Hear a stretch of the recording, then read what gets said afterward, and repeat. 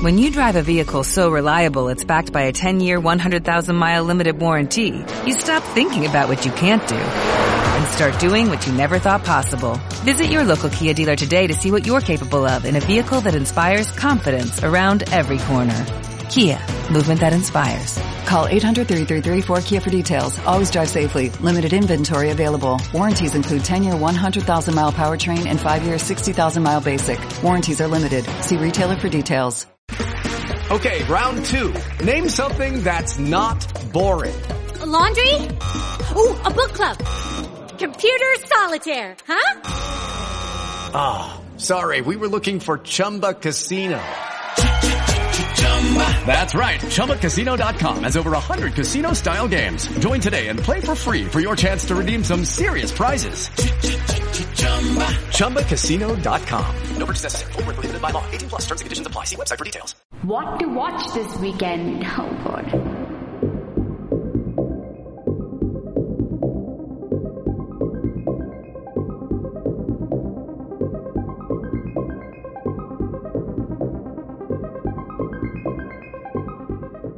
Hello and welcome to What to Watch This Weekend. I'm your host Neha Matthews. Every Friday, I'll be talking to reviewers from the Indian Express to recommend what movie or TV show or documentary you should definitely be watching this weekend and why.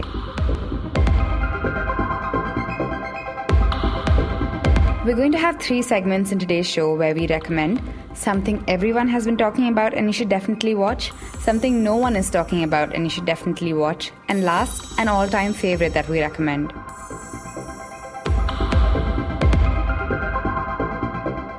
Since it's Independence Week, we decided to put the spotlight on some of the movies we think reflect the many realities of India. First up, film critic and senior columnist Shubhra Gupta talks about the recently released Mulk. Starring Rishi Kapoor and Taapsee Pannu, Mulk is a movie about a Muslim family fighting to reclaim their honor after their son takes to terrorism.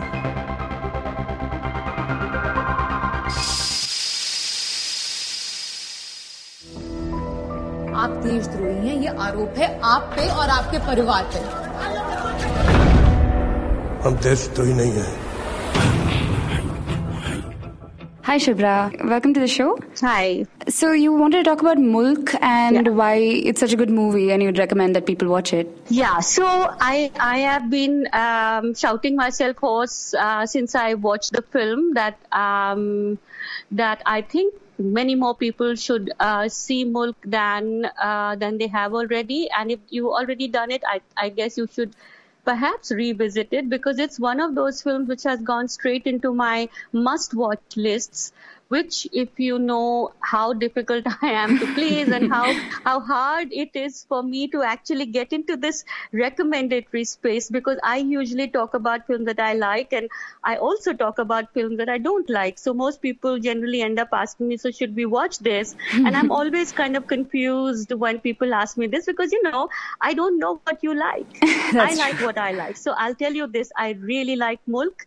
I think it's a film that talks to today's India and it talks about today's India and it talks about things that we have in the last bunch of years stopped talking about. So it brings it all back, it sort of shows us a mirror and what we see is really not pretty. So this kind of film is hard to make in today's India, which Anubhav Sinha has done a good job of.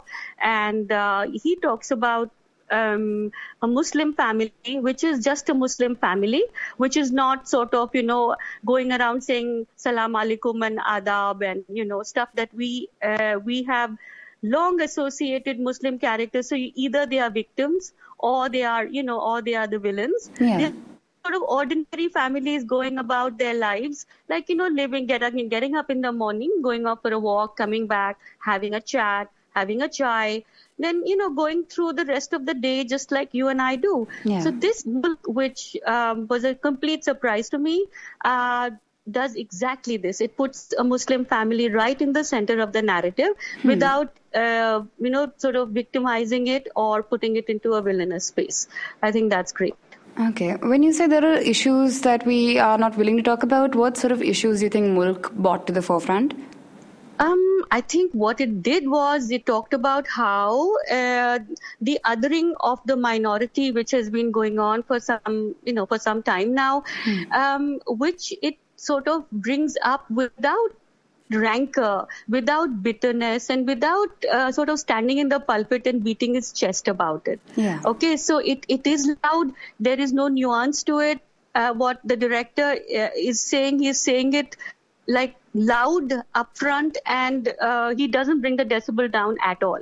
None of that is what the film is trying to do. What it is trying to do is to regain lost ground, which we really haven't seen in a mainstream film. Yeah. Something like this, I wouldn't have been surprised if it's sort of out there in some little fringe thing which only a few people in a festival circuit will watch. Yeah. But this is mainstream. It has Rishi Kapoor. It has really top flight stars in it. It has a director who has made deeply mainstream movies. And I was quite surprised that it comes from an over like that. I mean, he's made things like Das, and he's made things like Ravan, and suddenly you get Mulk, and I'm like, right, is this the same guy? Yes, he is. And he's very clear about what he wants to do in this movie. Okay. Well, thanks so much, Ugra. That was great to talk to you about this.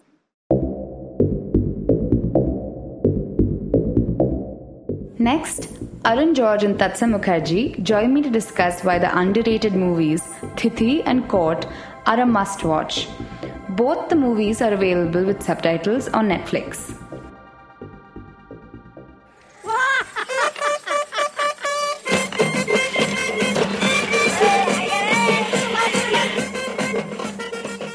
You're a big fan of Thithi, the movie, which is also on Netflix. Why do you love Thithi, and why should people watch it?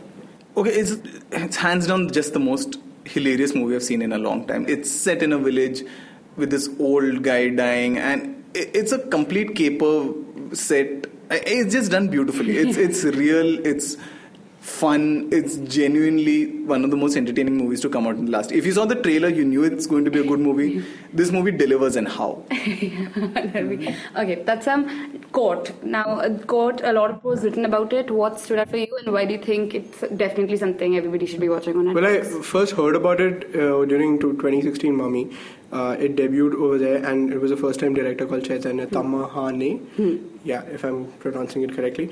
And it's supposed to be a movie about the procedural, the Indian judiciary, and trying to, give us a real picture. Of how slow it goes?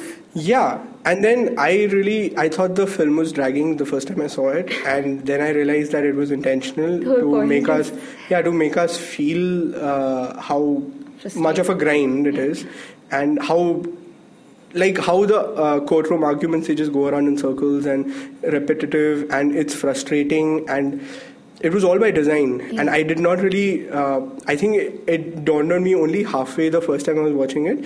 I was like, what is this movie, why is it so celebrated? And then it just hit me, and I was like, oh my god. That is such a...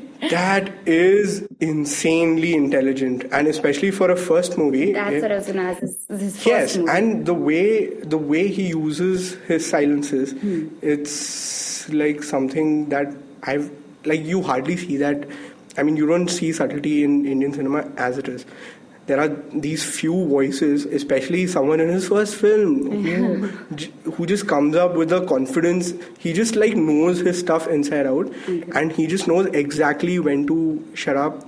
He knows exactly when to let the decibel levels soar and take the argument around in circles. It's just make it repetitive, exhaust your audience. I think that's what Court does. It exhausted me. There's also this, I was wondering about the cinematography. Is the color scheme on purpose is supposed to be that really dull and dull? Okay. Yes, I think that was intentional as well. Supposed to be. It is. It's supposed to be dull, and the actors that he got, especially the folk singer who is being tried in the case, what a performer! Every time he comes on screen, he just lights the screen. What is he being tried for? He sings songs which are anti-establishment. It's a freedom of speech thing? It is. So no. So he's being tried for abetment to suicide because a lot of his audience, they are the ones, they're the manual scavengers. Okay. And one of them dies. And he's tried for like instigating him to commit suicide as a protest. It's bizarre. It's an insane story, and it is just like a magnum opus. I don't know how we pull it off. Yeah. Thank you.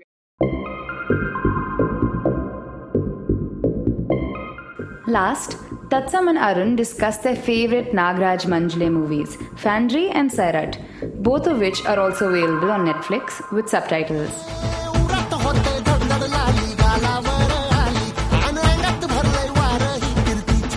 So for the segment, I want to talk to you guys about Nagraj Manjule movies. He deals with caste. Unlike other directors, I don't think there are too many movies about caste. So Sairat and Fandry, what sticks out for you about these movies? So I think the best thing about both movies is the fact that it deals with caste very directly. It doesn't for a second let you believe you're watching something else. At no point do you believe it's a fairy tale. At no point do you believe... In fact, it's almost like you don't believe something good can happen sometimes, right? It's because it's that kind of movie. It keeps caste center throughout and never lets you forget the impact it has on the characters' lives. Yeah. I don't really agree that Sairat has caste at the center. I think that's one of the brilliant things about the film is that it masks itself as a Bollywood love story and, riffs on the song and dance routine, and they're trying to they're pursuing each other and then they finally fall in love, and then it's just beautiful music and violence. That's Zingat. That's insane. Amazing. I mean, apart from that, even the other songs, Ajay Atul's other songs, insane. But it pretends it's poor ladka, rich ladki. Low caste, upper caste. Yeah. So, low caste, upper caste, it unravels eventually, I think. Had I not seen the interviews of Nagraj Manjule before watching Sairat, I may have not even got it until the last half an hour, where the cast really becomes center focus, like he said, is when you start to see the impact on the families after the boy and girl have eloped and one has been ostracized and pushed out of the village. Yeah. So even though it's there, there are nuggets of... There must be caste indicators though, right? There are nuggets, yeah. So you can't drink water from there you go. That kind of stuff. It's fully caste. It is, but I still wouldn't... I mean... It's a little more subtle. It's a little more subtle. Yeah, it's more subtle than compared to a Fandry where it's center focus. I was wondering, how does the caste aspect come out except for the warring families bit? Are there small indicators of it? In Sairat? Yeah, in Sairat it's kind of... I mean, okay, so Fandry has it again throughout. He can't look at the girl, she can't look at him. It's very direct. It's always there. At no point do you have this feeling like something has changed. It's in your face throughout. Sairat, as he said, it's a little more okay, things are going okay, so maybe it's going to get okay at the end. There's this... It kind of feeds this optimism throughout that, hey, maybe this is a Bollywood movie. Maybe it's going to end all happy. And then he just takes that Bollywood tale and just turns it on his head, which is what is so fantastic about Manjule. Do you think that's the formula he's going for? I think so, I guess. I mean, it's not my observation. Yeah. A lot of more learned minds have made this observation before me. So I'm just going to borrow from them. Okay. And Sairat on that, he said, he wants to sell us that illusion of a Bollywood story and then deliver the reality sucker punch in the end, which is why it works so much. It works so well. Yeah. Fandry, what you're saying is a much grimmer movie to start from. Yeah, I mean, you can't watch it if you want to feel happy, that's not the movie to watch it. You will spend the whole night thinking about everything that's wrong with this country and caste and things like that. And it's not a happy movie at any point. And a lot of people actually talk about Sairat's last scene. It's just that deafening silence and... you haven't seen it. Yeah, but employing it is I wouldn't want to spoil this anyway. Yeah. So, I mean, the last scene, there's so much conversation about... Even with Dharak, there was so much conversation about the climax. Okay. But Fandry's climax too, Manjule with that last frame. Yeah. He just it is... the realness of it also, I think, extends to the acting, because you guys are talking about how were these big actors, the ones in Sairat and Fandry? I mean, I don't know, are they? I think the guys in Fandry, I think only the man, I can't remember his name now, the Marathi theatre actor who plays his father, he's perhaps the only actor in there. The rest are all people who are playing pretty much themselves, and which is what makes it incredible, that there's a certain way they talk, it's a behavior, sure, maybe it's great method acting, or it's just, but as far as I know, it's all people who've never turned up on screen ever before. They're all amateur actors, and they just somehow he's just managed to make them forget that there's a camera rolling, and they're just being themselves, and they're just performing. Yeah, which is incredible. What to watch this weekend?